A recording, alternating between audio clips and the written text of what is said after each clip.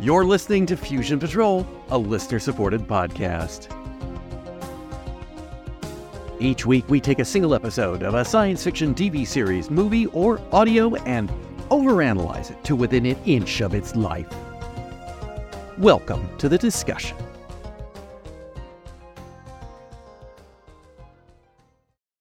Hello and welcome to another episode of Fusion Patrol. I'm Eugene. And I'm Simon. And tonight we're looking at Season 3, Episode 7 of Bugs, entitled Happy Ever After? Episode synopsis. The Bureau of Weapons Technology staff, minus Roz, have taken the day off from policing weapons, or technology, and are slumming it as security for the daughter of a high-profile government minister.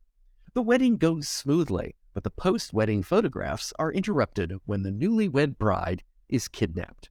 Despite being the most obvious co-conspirator in a kidnapping ever, the groom pretends to be frantic about getting his wife back. Even Ed and Beckett notice there's something strange about his behavior. Rather than turning this over to the proper authorities, the Bureau of Weapons Technology staff, minus Roz, undertake to recover the kidnapped victim. The kidnappers have made their demands known. They want the National Water Grid project spearheaded by the bride's father shut down on ecological grounds. The minister points out that the idea of shutting down the project is impossible, and there are no negative ecological impacts, just the occasional financial impact. Those people have been fairly compensated. Nonetheless, the kidnappers' demands have been made. Using some of Roz's techno-wizardry, they track down where the email was sent from. They raid the place, but it's a cyber cafe and laser quest establishment. However, using the ubiquity of cameras in the UK surveillance state, they are easily able to locate and trace the criminals to their lair. Ed and Roz, I forgot to mention Roz has shown up taking a break from her deliberations about moving to America with Channing, proceed to their lair and confirm that the kidnapped bride is being held there. Meanwhile, Beckett lets the minister and the groom, who fidgets nervously and broods ominously like any proper co-conspirator, know that they've located the missing bride and are about to rescue her. Back at the lair, Roz and Ed are snooping when the baddies receive a mysterious call from someone, I wonder who, tipping them off that they've been discovered. They escape with the kidnapped victim and shoot Roz in the process.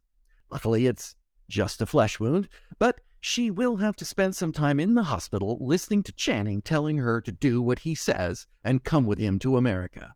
They have learned that the kidnappers are not really in it for eco-terrorism. They're just thugs being paid money.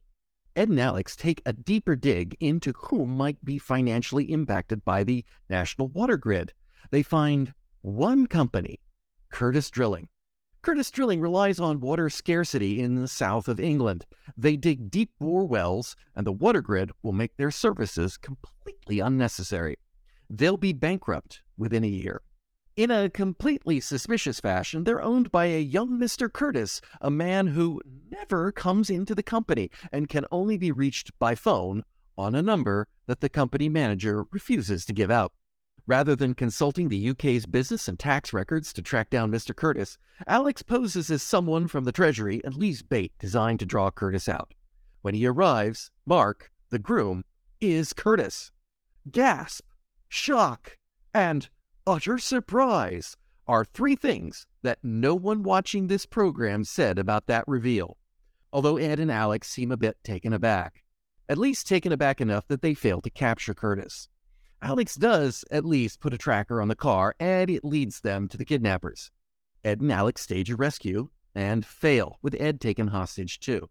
With his cover blown and absolutely no way that he or his company can financially survive, Curtis now demands £10 million ransom, or he'll destroy the National Water Grid. The first step is to kill his co-conspirators. Next, he traps Ed and the bride, who has at this point realized that her husband is a real asshole, at the main intake facility, and plants a Stasi bomb with a remote-controlled timer. That is, a bomb with a timer which resides on the remote control. While Ed and the bride try to escape via the water pipes, Beckett and Alex subdue Curtis, but not before he activates the 2-minute bomb timer. Roz has, against Channing's orders, checked herself out of the hospital and helps Beckett defuse the remote control remotely. The day and the national water grid are saved. Also, Roz decides not to go to America with Channing, no doubt setting him on a course of revenge as the season's overarching super baddie. Probably. The end. Yeah, we're still waiting for that. Yeah. I did, there for a moment, did feel, as I was watching this episode, Channing is a real jerk throughout this. I mean, he is definitely doing everything that should make Roz kick him out. And he succeeded brilliantly at it, but it did have an air of finality to it. It felt like, well, that's it. We're done. Channing's out of here. This subplot has ended.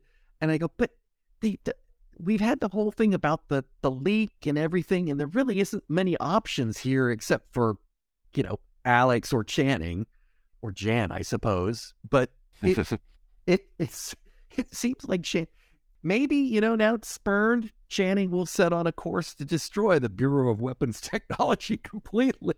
It's like, I will have my revenge on those people who have stolen Roz, my asset, from me. I don't know. What did you think of the episode? I don't think that's the last we're going to see of Channing, just because he's gone to the US for setting up whatever he's setting up over there. But he's literally he's left the fire burning. Left the fire burning. Yeah, that was particularly. I mean, it's in a way it's not that odd because he's obviously not sold up his house and got rid of all of his property and everything, and presumably has staff because I guess he doesn't do all the gardening himself and he's got someone to do the hoovering. So it's not like he has to go around and check all the windows are shut on his way out.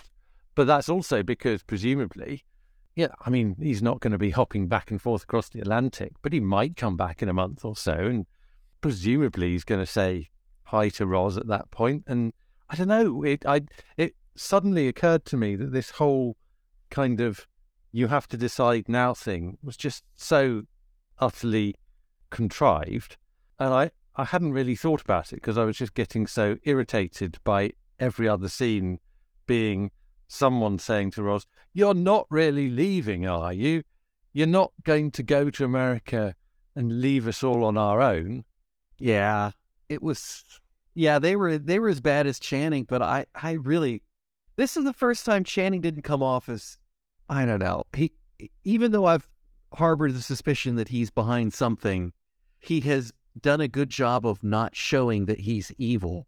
But in this one, every time he was telling Roz what she had to do, it was really like, you're either reading this room really wrong, guy, or the writer of this does not, or the director does not understand subtle and has told you to play it up in the same way that they told the groom to look as suspicious as possible at all times.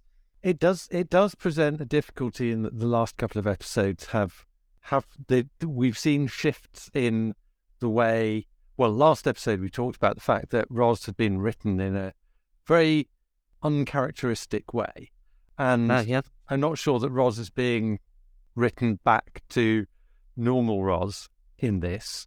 And although she's obviously a much newer character, Alex has just become incredibly wet by the way she's behaving in this episode.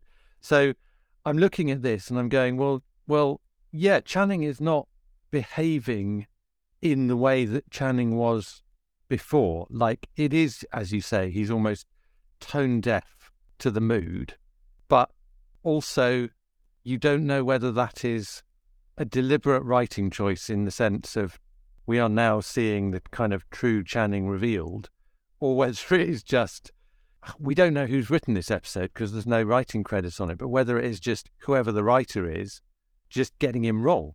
It's very hard to tell at this stage what the intention is. Isn't that astounding that this show has had so many episodes with no writing credit?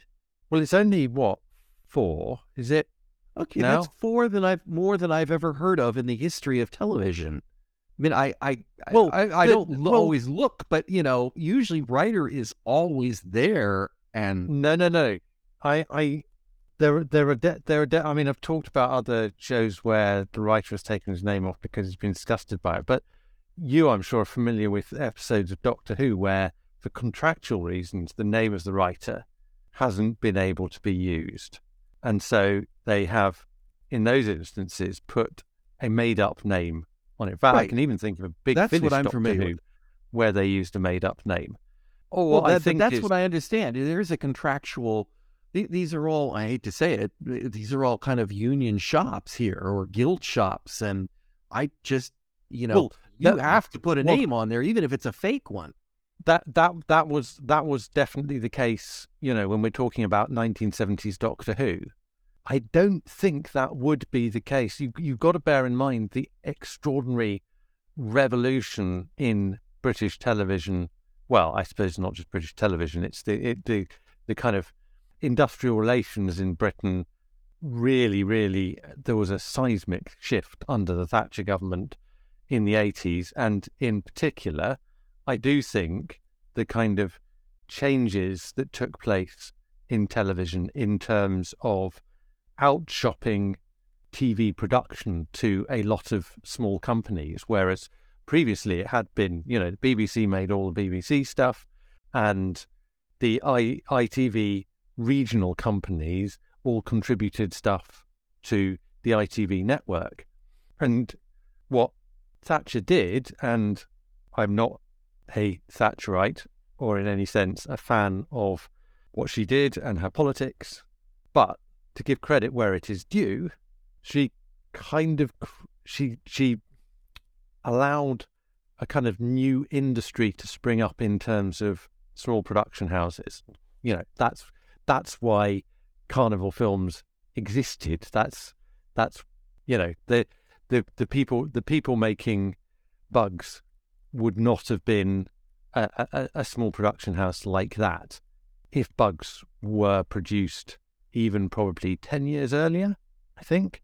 And one of the things about that, I think, is that the way in which the unions defined the rules about things like credit. I'm not saying that there was still no kind of power there, because obviously Unison in particular have very strong rules, but I do wonder whether things that might have been true in the 1970s simply weren't the case in the 1990s, and if they were able to credit the writer for some reason, they didn't need to bother to make up a name. They just didn't credit the writer.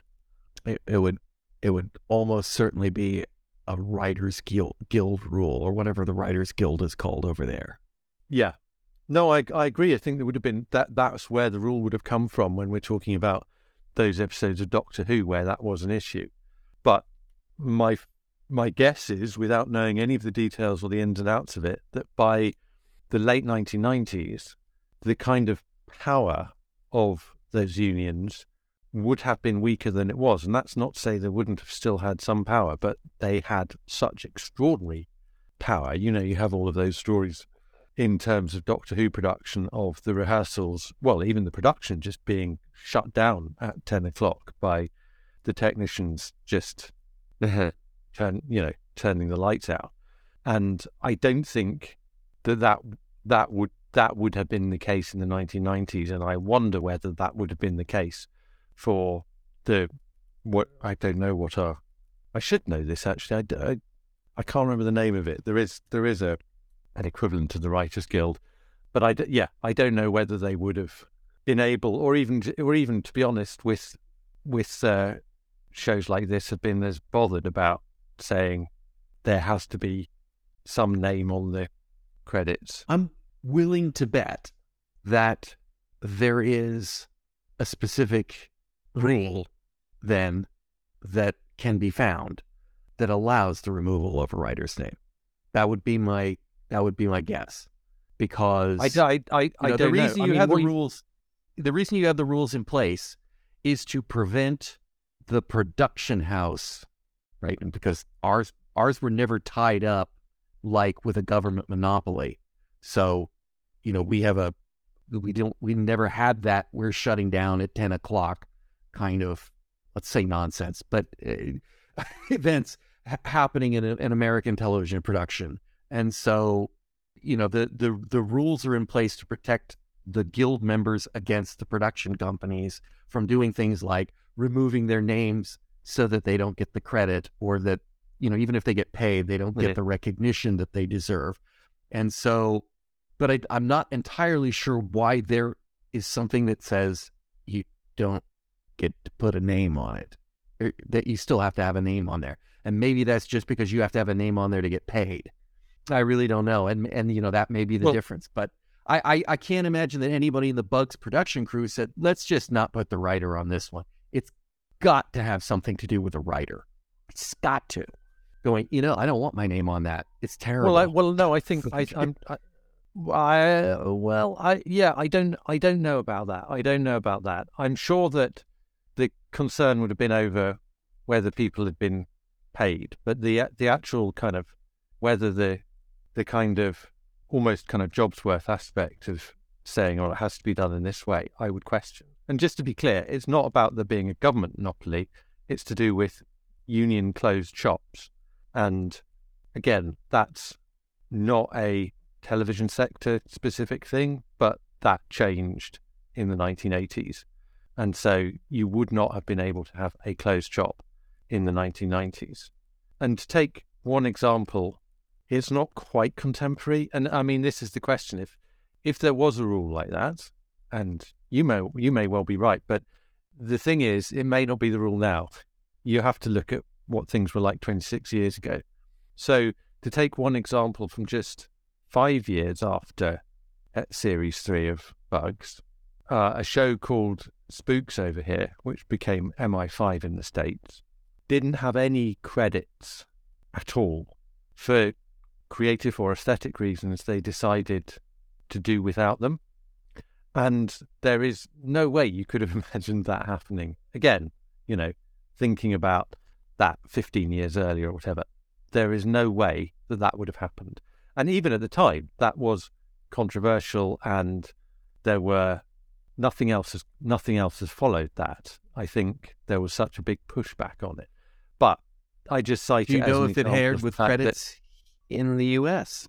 I don't know whether it aired with credits in the US. I do know that when it got its repeat on BBC 3, it aired with credits over there, but it didn't on its BBC One outing. They did something with putting the credits on the web, and it obviously because for actors it may well. I mean, I don't know whether there is any kind of research to kind of evaluate the effect, because so many things do have credits. But you can imagine actors being seriously concerned about the fact that if no one knows the name of the person who played so-and-so, and didn't they do a good job, that could affect their future chances of getting work, because other TV show directors and indeed theatre directors might be watching things and then not be aware of their name, or even the kind of general audience who might come and see them in theatre don't know their name, and that affects their chance of getting work. So it's understandable, but it's something that I don't think would even have been tried earlier on. And so I do wonder whether there was a greater looseness by 1997 around 97, 95, because it was Series 1 where we had the first episode with no writing credit. Sure. But I have no idea what the story is behind it. It is a bit odd not to have a name at all. Yeah. Someone wrote it. Well, I suppose. Some people wrote it, Didn't have ChatGPT back then, so it's not a script generated by an AI. It may have been a script. I mean, the equivalent thing is a script, because ChatGPT is just a way of copying multiple sources to avoid it being kind of traditional plagiarism. But it may be that this script went through so many different hands, or these scripts, the ones that were not credited, went through so many different hands. The kind of question, the kind of, I don't know, the order of credits or the number of credits for writers would have been very difficult to work out. Although even then, I can't imagine people who wanted to be credited willingly sort of saying, "Oh well, happily take my name off it as long as no one else's name goes off it, because that doesn't right. really answer their issue there. But yeah, I mean, odd. Something happens, and you get the series consult, which you always get even when there is a writer for Stephen Gallagher. Except Gallagher doesn't get credited when he's writing himself, and you get the script editor credit for Colin Brake. But again, that you get that when there is a credited script writer. So yeah. So doing slightly, because we're talking about the writing because of the inconsistencies in the writing of the characters. But I want to put a question: is it the writing, or is it the directing that made the groom so obvious? I mean, I think it's both. He was so obvious and I can pinpoint it to the exact moment when I knew he was the baddie. It was the moment when he told the bride to go over and stand over there. Yes. For the photograph. Before the credits. Freaking credits. Yeah. And it's like, wait, surely that guy's not the groom. Oh no. Like, okay. And that obviously is sort of written in there because there is a line that says, here, go stand over there. I mean, it doesn't quite say, here, go stand over away from everybody else and near the easy access to the vehicle where we're going to grab you and take you. But, close. But, he even looks shifty, and I assume that's the direction and not written into the script. And look shifty. But I'm not quite willing to put all of this. Well, I'm not saying the director is not culpable for giving that away so blatantly, but I think if you'd handed me the script, I would have been equally suspicious. The job of the director there would have been to look at the script and go, "Oh my God, right? How are we going to hide this?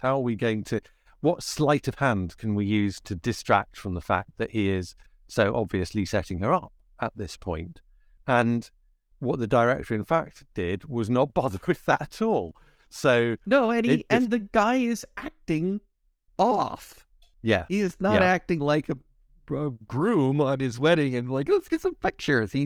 He's so obviously calculating there, and that's the acting. And surely the director could have said, no, we don't want them to know at least until Act 1, not the prologue. But there's also another scene. And this is wordless, therefore I kind of assume it's the director, and that is the scene where, they're in the Bugs headquarters, and the groom is, "Oh, surely you can't be of your wife. Just shut down the pipeline and just do that. Surely you can't let them take your daughter and do the thing. And isn't that more important than her life?" And Ed is looking at him in the same way I am. It's like, is this guy for real? Can't you tell he's behind this? And then, and I'm going, Ed's got it. Ed's figured it out. Well, okay, that's why they were playing it over the top, so that Ed would be suspicious. And he looks at Beckett, side-eye, and Beckett looks back at him with a sort of like, uh-huh. I'm like, so you both know he's the baddie. But they don't. And then they're surprised. They literally have that line. Yeah, I don't believe it. Mark is Curtis. And I'm thinking, I know. I bloody believe it. I've believed it since I first set eyes on the guy. Like, okay, not yet. I didn't get an answer to that question. Do you think this was a good episode? No, I don't think this was a good episode. Okay. I don't think it was as bad as the previous episode. Fugitive. Yes, that was bad. Which is partly because Fugitive was a very different kind of episode, and it kind of messed with my expectations, I guess. Whereas this was much more a more straightforward, they're on a job, something happens. It's there's this kind of high concept thing, which I'll come back to, of the water grid. And then, there's a people being kidnapped and put in peril and bombs and all the rest of it. In that sense, it's a much more kind of straightforward straightforward Bugs episode. But it was below the standard still of the kind of first half of this season. And I think part of it is, I mean, I think I do have a lot of kind of criticisms of the writing. A lot of that is to do with, I think, the character development that's going on. So I've mentioned Alex, I've mentioned Channing. We've still got, we've basically got another episode where Roz she's put out of action for half of the episode. And that's an odd choice after last week when we had her kind of breaking down and losing a lot of her agency. And those things, I think, I'm struggling with no writer to blame. Those are things that I think I would lay at the door of the script editor, Colin Brake, because he is the one who's kind of supposed to be overseeing those through-running elements of the show. But I also think there are aspects of the episode that are just within the episode itself to do with the kind of the plot that are pretty weak, pretty feeble. I'll take a brief detour here. I figured it out. Channing has been behind all this, and his goal has been to break down Roz's agency and independence the whole time. And he thought he had achieved it with last week's episode, which he was obviously ultimately behind at pulling the strings somewhere. And this week it broke, and so he's disappointed. So now he's going to have to try again. Yeah, that's what it is. It's all about crushing Roz. That's his ultimate goal. She is his perfect asset, and he wants her. There is an overt theme in this episode that is, it's not so badly written that I'm not clear that is intentional. That he is saying, you should give, and again, it's not new. That has been running. So you should give up your job. It's dangerous. It's not good for you, and we are increasingly starting to see elements of him being quite controlling, and it is that kind of gaslighting behavior where it's really toxic, and it is even more kind of shocking when you see someone like Roz being affected by that. And that's not unrealistic, but I don't know to what extent everything in this episode is intended to kind of push in that direction. Like, why is Channing paying for that? What paying for that for her to be in a private hospital? That's just that there needs to be more clarity around why Roz isn't it because they're rich? Isn't that justification enough? But Roz is rich, so why isn't Roz paying for that? Well, admittedly, the odd thank you for that. Like, she couldn't do it herself. That was. I think she just wouldn't have thought of it. I think Roz would have just gone to the NHS hospital and been done with it. But Channing is an entitled, rich Tory, I assume, and he. But then, send her to a private hospital. There are ways of doing that would be much more kind of like genuine and actually supportive, in the sense that he might say, I know this doctor who will give you the best care, or I have friends who work at this hospital. It's in great demand, but they can get you in. Things that because they're just paying for her when she could afford to do it for herself. She's an asset he's protecting. Okay, but why but that's not the question. The question is, why does she agree to that? And like I say, I think the intention is probably around him controlling her. So it's almost like he's insisting he should pay for it. But we do need to see that. We need to know what the reason is why that is the arrangement they've come to. And I do think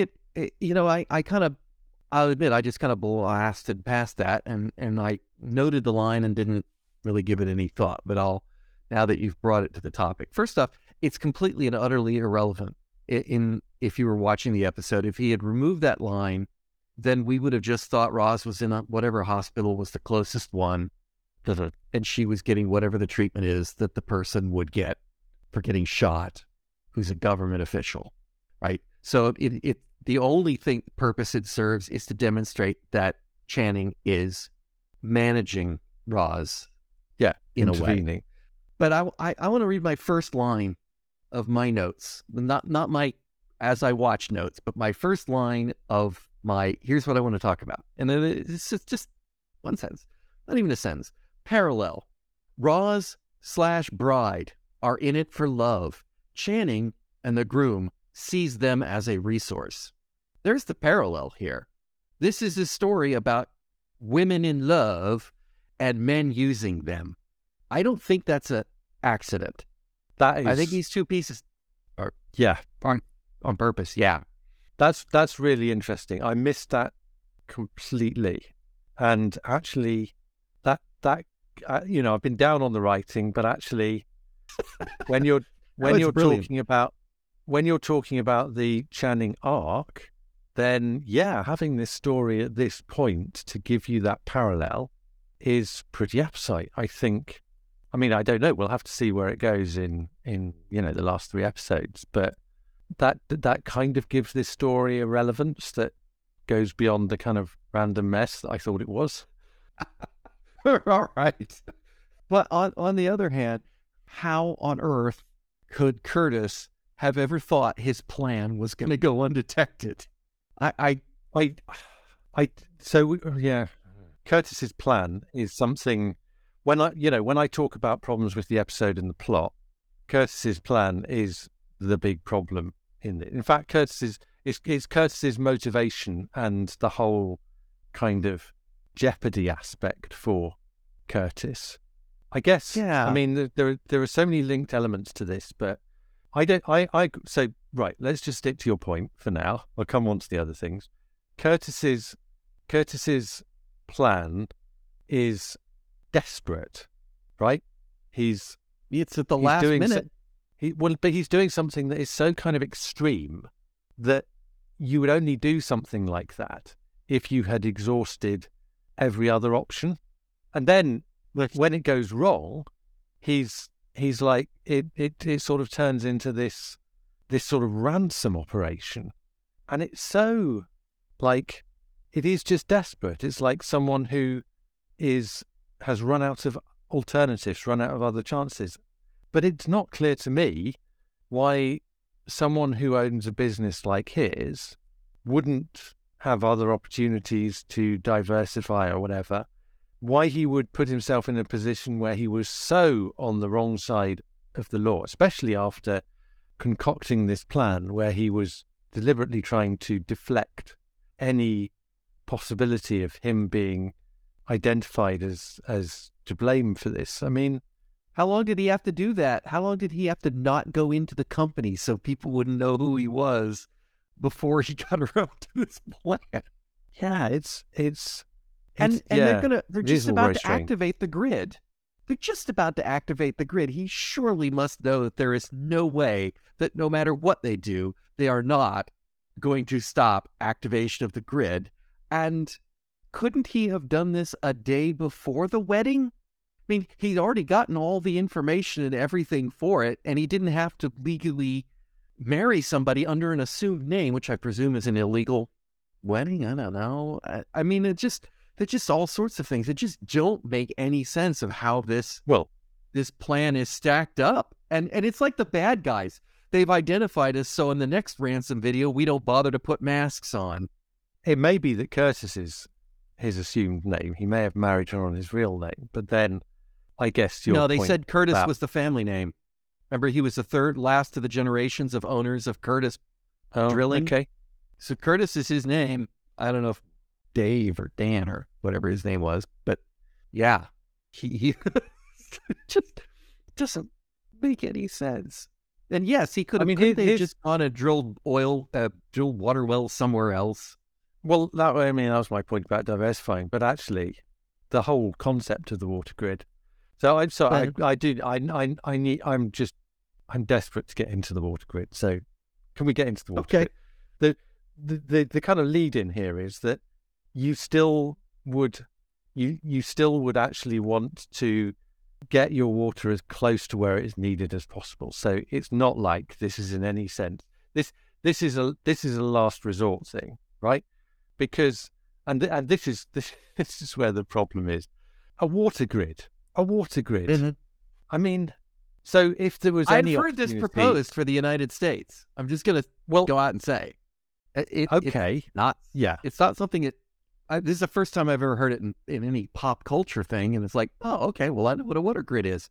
When they said that, I'm like, I have heard of those proposals, and obviously that's a much, much bigger job to do a water grid for the United States than it would be for the UK. I mean, that was actually kind of believable. There is more logic to it in the UK, especially when you're actually seeing water, according to that map, water being piped to Northern Ireland. But the thing is, with the US, you have that kind of diversity. I mean, due to size, in the sense that you could have severe drought in one area, and that flooding supplying elsewhere.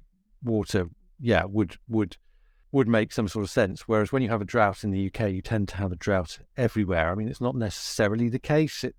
We did have a situation last year where in Pembrokeshire we were short of water because Lysifan was running low, and other parts of Wales didn't have that same water shortage, and so there would have been a kind of purpose to this. So I'm not kind of poo-pooing the idea. Of course, people must have thought about having a grid. We have grids for gas, we have grids for electricity, obviously, and the kind of resilience that provides for what is, an absolutely fundamental utility. It makes sense. And it has the kind of supply of water has actually been something, in popular culture, you can point at things like Chinatown or Quantum of Solace, where it is a kind of plot driver. So that's not crazy. And for a show like Bugs, and particularly when you think about how it started out, there could be some kind of exploration in the kind of Doomwatch sense of what would this kind of thing actually mean? How will it destroy the world? Well, yeah, because what about the energy involved in moving all of that water around? What about sustaining the water quality? I'm struggling. Wasn't a bit it all to find coming from the north to the south? Wasn't that the implication in the story that the south was needed the water and the north was really kind of had too much? Because I mean, it's all downhill, right? It's at the top to the bottom. That wasn't entirely clear to me, but I'm not sure I've come up with an idea that's as sexy as the plastic eaters or whatever. But it is like that kind of bland statement. There are no negative ecological impacts to it, and this does seem to me to have just swept away the whole kind of the possibly interesting dimensions of what this idea might involve, to the point where you just think, well, why use a concept like this if you're not actually going to use the concept? Yeah. Well, that is what Bugs has become. Well, yes. They have I guess they feel like they must have a board somewhere in the scriptwriter's office that's like, here's some interesting ideas maybe we should do, and they pick one off there and go, National Water Grid, okay, got it. I got a script for you, boss. We'll blow it up. Like, okay, go. It kind of hurts. I mean, I'm not meaning to harp on the lack of sci-fi angle of it, because I'm over that. I'm like, okay, it just isn't that. Now we're up to a new level for me, which is there's security for a wedding. I don't care if it's Jan's goddaughter or not. There's security for a wedding. Is there nobody better suited for doing security in a wedding? Okay, maybe you bring in Teen Bugs to do a sweep for bugs and bombs or something, but I think you probably have a bugs and bomb squad somewhere, too, and an anti-kidnapping squad, and probably people that do kidnapping, tracing, and work, and it's just all. And if we're supposed to assume that, because it's got nothing to do with weapons, it's got nothing to do with technology, they're really out on a limb on this one. And if it's because Jan wanted him to do it because it's her goddaughter, then that is a gross abuse of government resources. And a poor use of government resources at that, because it's the wrong people to do the job. And yeah. You see, the thing that bugged me, if you'll excuse the phrase, is much simpler than that, which is that these characters turned up at a wedding, right, where they're doing security, and then after the bride gets kidnapped, they have to resort to looking at public CCTV cameras to identify the kidnappers. And the most kind of basic of technology, even in 1997, you would have thought would be, if you are worried that something is going to happen here, you just film everyone. Literally just film everyone. And for goodness sake, it's a wedding. It's not even as if you need a pretext, not like you need a hidden spy camera. You could just get a whacking great camcorder out, because people film weddings. Just make sure you shoot everyone's face so you know who is there. In fact, why not hook one of Roz's clever things Amazing up to it? cams, Because yeah. they clearly have access to kind of 2020s level facial recognition software. So why not hook it up to that? So you get early warning that some ne'er-do-well has turned up. Let's quickly Stop him from doing whatever clap he's them in going to do. irons before they can do anything bad. Yeah, it doesn't make much sense. Let's see. I don't know that I really have. Oh, I do have something. I put together a new section in my notes called the Bureau of Weapons Technology Check, in which I have two sections: technology and weapons, and checking. And as far as I can see from tech, the villains, nothing extraordinary. We could come back to that bomb in a minute. And the BWT doesn't really have anything particularly special either. They're mostly just cameras and the trackers they always use. Have cameras. That's my complaint. Well, they did have a camera. They did have a camera. Well, they were yes, using a but camera not to help enough. Roz to do the remote control. But yeah, so I mean, Yeah, eventually. that was they their weren't high-tech using it when device. it could have been helpful. Well, Yeah. I'm not saying it wasn't helpful then, but it would have been helpful earlier.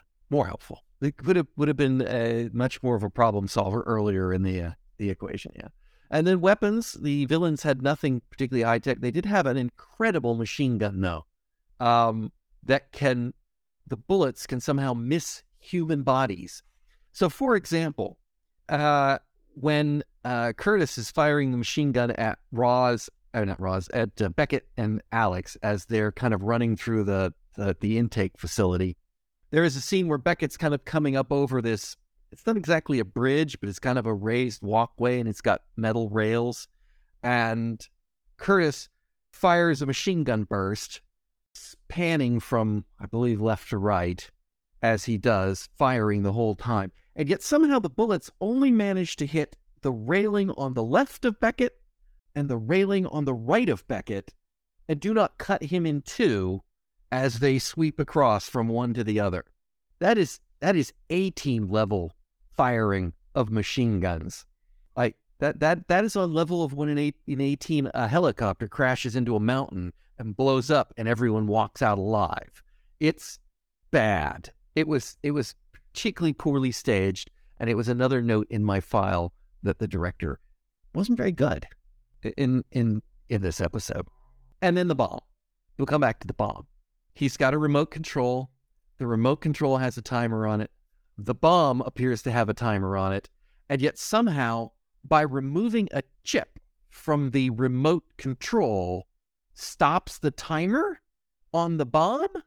Doesn't that mean that the timer is actually in the remote control and it's not sending the detonation signal until it runs down? Doesn't make any sense. Yeah, I think that's exactly what it means.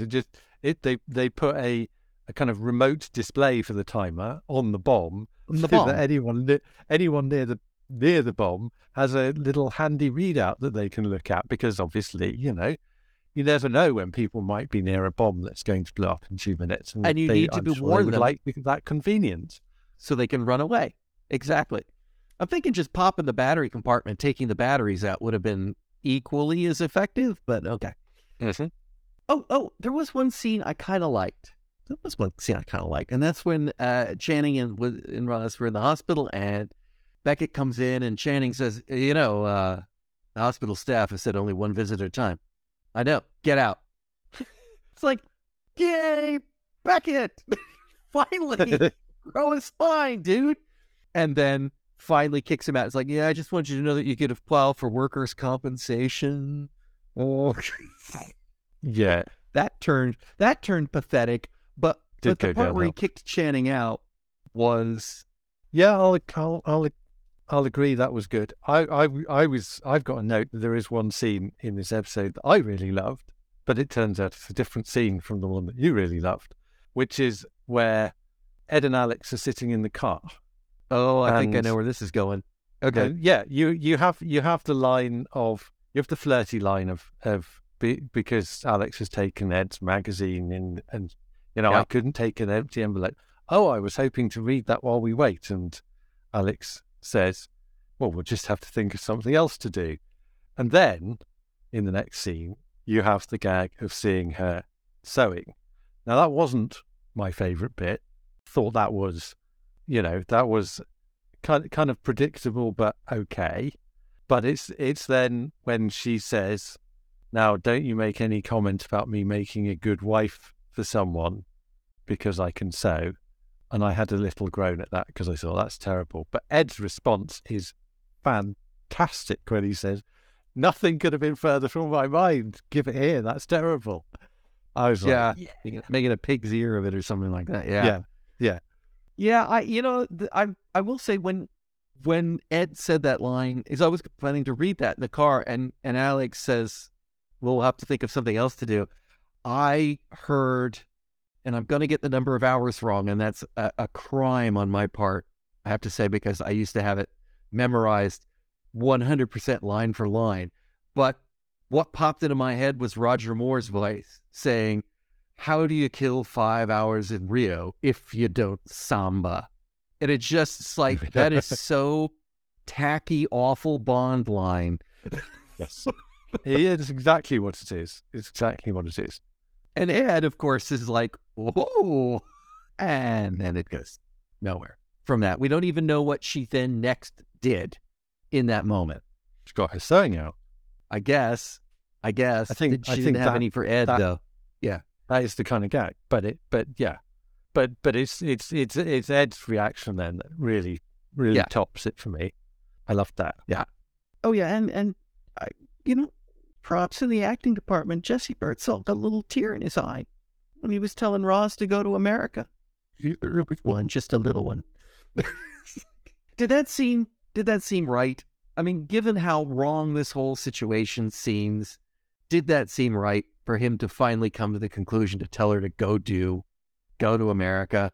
Yeah, well, I kind of bought it on both. I thought that was okay. I bought it on both the kind of original reading of the scene, which was a trick, I think, which was that he'd kind of thought about it deeply. He'd realised that they were never going to be together and she should do what was best for her. I kind of bought that, but then I bought even more. It was a sneaky bit of reverse psychology, because that was a very Beckett thing to do. So the manipulative spy master Beckett that we've never seen before pops rears his head for the first time ever. Yeah, I don't know. I mean, I was surprised, frankly. I thought maybe he was going to confess his love for her, or he was trying to steal up the courage to say something. But when he did say go, I felt he missed the opportunity to say, I don't know, like, look, Roz, I care about you a lot. We all care about you a lot. And we are going to miss you. And no one can replace you. But you should go. I felt that as well. But then again, I think that may be kind of, you could argue that if he had been being genuine at that point, he should have said something like that. But equally, you could say, yeah, but he's this kind of rather buttoned up, repressed character, and that may be why he didn't. But it also makes it more of an effective piece of psychology if he is trying to sort of say this is all about the logic and not about the kind of making her feel good about being able to go, because people would understand her going even though she really matters to them. Yeah, it's possible. It's possible. Does Roz seem like the person who needs passion, excitement, and uncertainty? Is that our read from Roz in the past up till this point, and so that makes sense? I think it's badly expressed.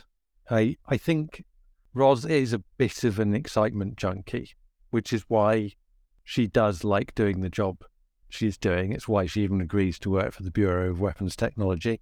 But the kind of idea that it's about passion's just the wrong word, because you can be passionate about creating technology without it, or cricket, putting you personally into situations where you're getting shot at or blown up. Is there an odd possible parallel there also, that we've now been exposed through the last few episodes to learn that Roz is passionate about cricket. Okay, we didn't know that in the first 2 years, but now we know she's passionate about cricket. And Channing is taking her to America where you get baseball, which is not cricket. It's not nearly as good as cricket. I will just say this right now. Baseball kind of sucks. It's a lot better than American football, but it certainly lacks the strategy and nuance that cricket does. And so it's sort of like you can't get your passion, but you're going to get a cheap substitute. Kind of parallel again, kind of. So she's staying for the cricket. That's the secret reason that she just hasn't explained. Okay. Well, yeah. It does kind of. That line did kind of bother me when he came along and he says, "Well, they don't have any cricket in the United States, but I got all this baseball stuff," and I'm like, that's not the way it works with sports fans. I'm not a big sports fan. I do like cricket, but I'm not a big sports ball fan. But you just don't say to somebody, well, you don't get it anymore, so now you pick up this other sport. It doesn't work that way. And it's like a complete misread of a character. It's like it's a mechanical process. I'm substituting one thing for another for you, Roz, to kind of, and he just doesn't realize that that's not what she wants. I don't know. It fits with that theme that Channing is a jerk. Yes, it would. I'm not sure I see it in this episode. But I'm not even sure I noticed cricket being mentioned in this entire episode. So, well, heck, he gave her a big bag full of baseball stuff at the beginning when he showed up from America. There was the little baseball bat, and there was a hat and all that stuff. He says, there's not much cricket in America, so you're going to have to get used to baseball. And I bought us season tickets to the Dodgers. Yes, and of course it was mentioned. Yes. Yeah. Yeah. No, fair point. It's like, this is what he's doing to your life. He's substituting something you're not passionate about for something similar, but not the same. It's not the same. Do you have anything else on this particular? Oh, well, yeah. I've got one more thing, but before that, I've just spotted that I should have mentioned something in your weapons and technology roundup that covers both weapons and technology, which is the infrared sensors to stop you getting weapons into the wedding. How does that work? I missed that line. Because weapons, everybody knows that after you've been shooting a gun, it's hot, and so therefore, I don't know. That one really puzzled me. No, the one I wanted to mention was Barbara. I was puzzled by what the intention was here. Okay, fair enough. Is there some kind of state secret around her name, or does she just not like it? I think it has been mentioned that Jan is a code name. Okay. So I guess you don't walk in and say, good morning, Admiral Messervy, to M. But I thought the odd part about that was, Beckett overhears it. Go ahead. Messervy. Which M is Messervy? Isn't it Sir Admiral Miles Messervy? Is that from Fleming? Yeah. Right. I didn't know we knew M's name in the books. I always assumed that M in Fleming came from because the head of MI6 was called C, and that was because it was established by Mansfield Cummings, and I guessed that it was okay. He took the M instead, but this whole thing of Jan having a code name that no one knew, but then her using her work colleagues to protect personal friends. Yeah, that's not... That very much reminded me of The World Is Not Enough, where again, oh God, what's Sophie Marceau's character? King, isn't it? Yeah, I can't. I think it's King.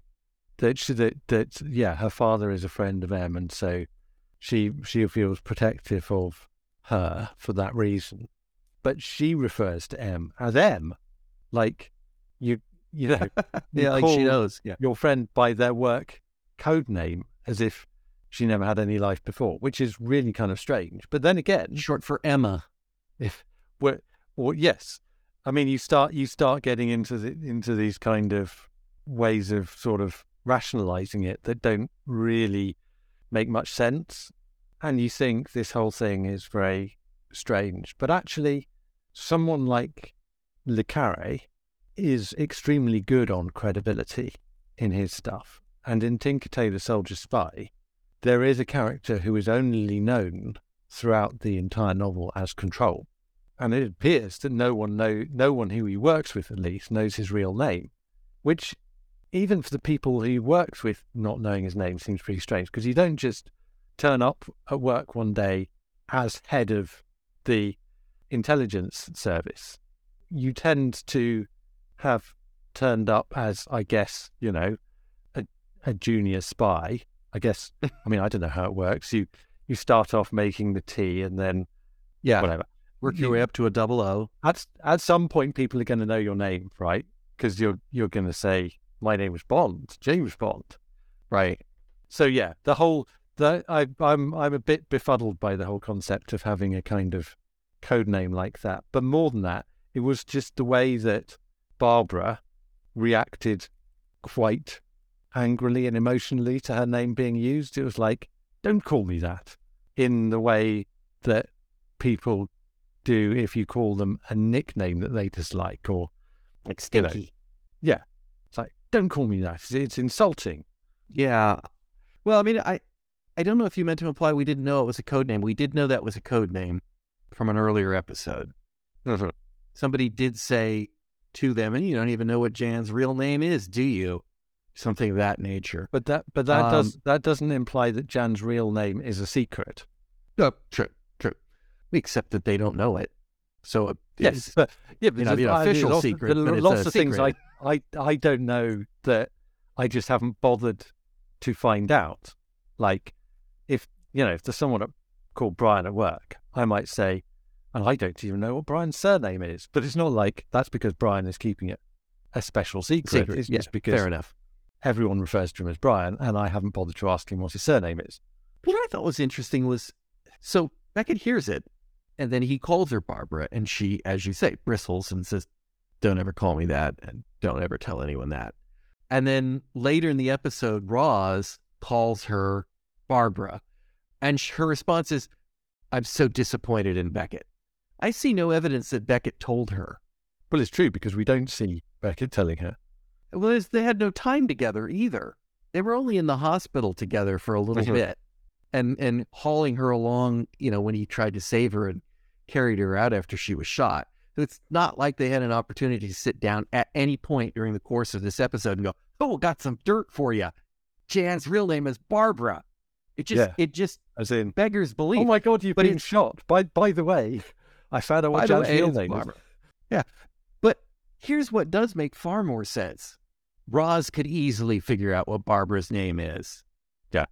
But we don't go there. We just automatically dump it on Beckett. I'm disappointed in Beckett. Roz, if she'd done it, she should have said, no, that's not how I found out, or something. But it's just odd. I presume we're going to come back to this. I presume we are going to get an answer to what the meaning is. It just seems to me strange that it should be, because it's so unimportant for it to be an ambiguity over whether she dislikes the name or it actually has some security implication. Yeah, it would have been much better if somebody had gone, wait, you're Barbara? The Barbara? Oh, I should have guessed. But no, they didn't do that. That it? That's it. I'm done. Okay. In that case, what we have is to say that next time it's Buried Treasure, episode 8, which, hopefully the treasure is high tech. Oh, yeah, the thing was high tech. The water intake was really high tech, totally automated, no people. So we were told there was some high tech in this episode, so that's okay. Anyway, Simon, thank you for joining me. It's a pleasure, as always.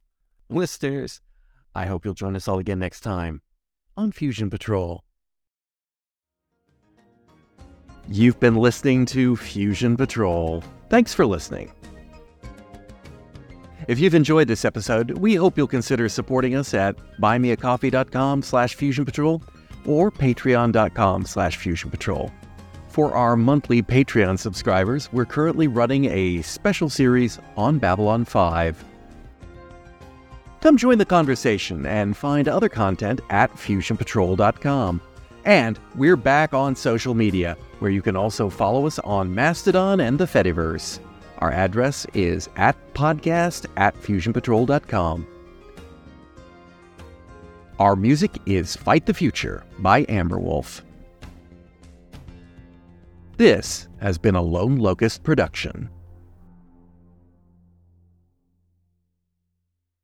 On the next episode of Fusion Patrol, we will be looking at 2 more episodes of Neo Ultra Q, starting with episode 7, The Iron Shell, and moving on to episode 8, Memories Are Crossing the Planet. Come join the conversation.